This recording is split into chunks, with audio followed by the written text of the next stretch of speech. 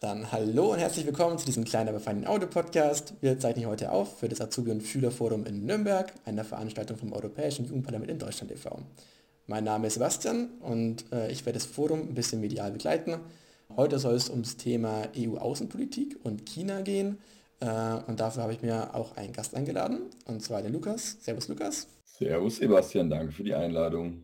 Ja, schön, dass du da bist. Was machst du beim Schülerforum und ja, was kannst du zum Thema beitragen? Ja, beim Schülerforum werde ich den Ausschuss AFET leiten. Das heißt, ich werde durch die Diskussion, durch die Resolution führen, eben im Bereich Außenpolitik, EU und China.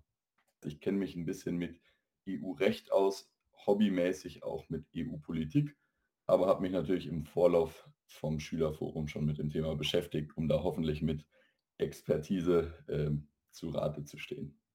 Ja, klingt doch super. Schön, dass du da bist auf jeden Fall und dein Wissen auch weitergeben möchtest. Jetzt haben wir schon ganz grob eine Überschrift gehört von dem Thema. Um was genau geht es denn eigentlich? Also es geht um das EU-Außenverhältnis. Das heißt, die Europäische Union steht natürlich als Gruppe auch in Verhältnissen zu anderen Ländern. Und hier geht es insbesondere um das Verhältnis zum Land China, zur Volksrepublik.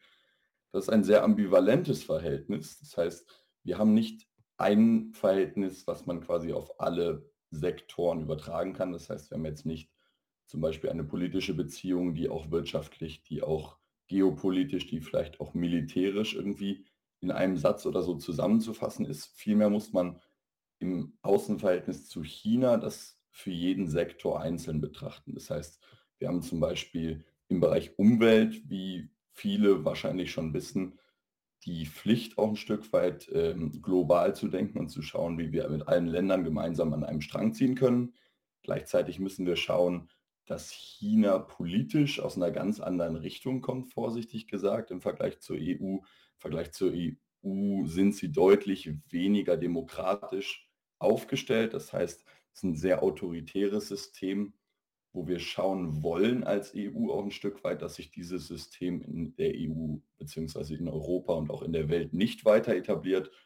Auf der anderen Seite ist China ein starker und sehr wichtiger Wirtschaftspartner für die EU. Das heißt, man kann jetzt auch nicht rein auf die Rivalität der politischen Systeme setzen und sagen, gut, dann werden wir nicht kooperieren, weil wir eben auch zum Beispiel aus wirtschaftlicher und aus umwelttechnischer Hinsicht einfach auf eine Kooperation auch angewiesen sind.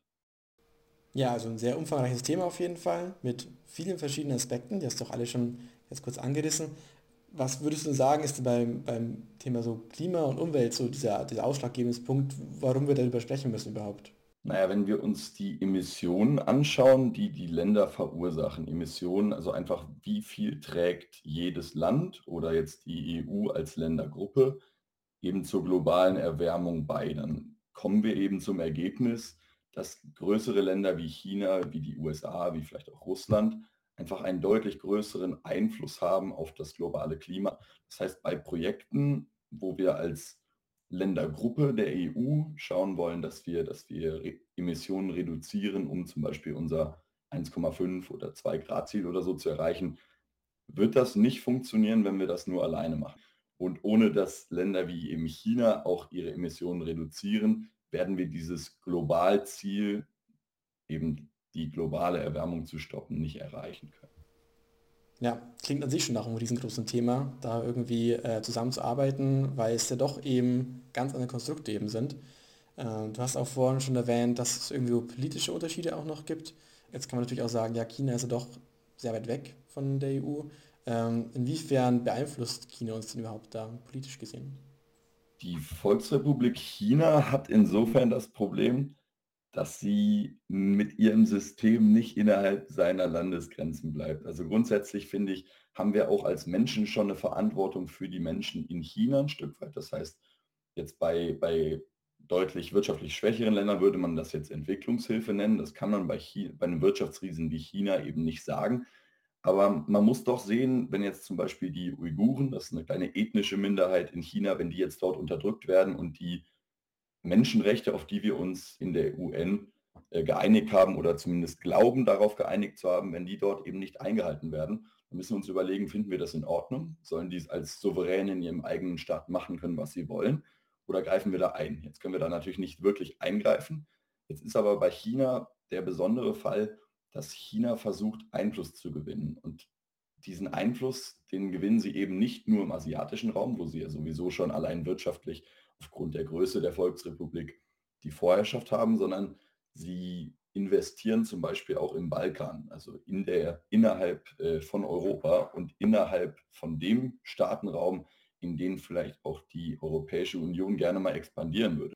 Das heißt, China investiert mit Geld in diese Region, gibt diesen Regionen eben Kredite, die sie aber nicht zurückzahlen können. Das führt im Ergebnis dazu, dass eine politische Abhängigkeit kreiert wird, sodass China dort eben auch sein Wertesystem, sein politisches System implementieren kann. Und da sehe ich einen ganz wichtigen Punkt für die europäische Außenpolitik, wo man China ganz klar als Rivalen sehen muss. Ja, also nicht nur, dass irgendwelche Werte ganz anders sind, sondern eben auch, dass irgendwie hier auch eben Einflüsse von China sind, wo wir einfach vielleicht uns überlegen müssen, wie wir weiter vorgehen wollen. Andere Aspekte, die du auch schon vorher angesprochen hast, sind nochmal die Wirtschaft. Wie ist denn so die wirtschaftliche Lage mit China und welche Strategien könnte man überhaupt erfahren? Nun, China ist ja ein sehr wichtiger Handelspartner der EU. Das heißt, etwa 16,1% unseres Handels betreiben wir eben mit China. Das heißt, es ist nicht nur ein wichtiger, es ist sogar der wichtigste Handelspartner.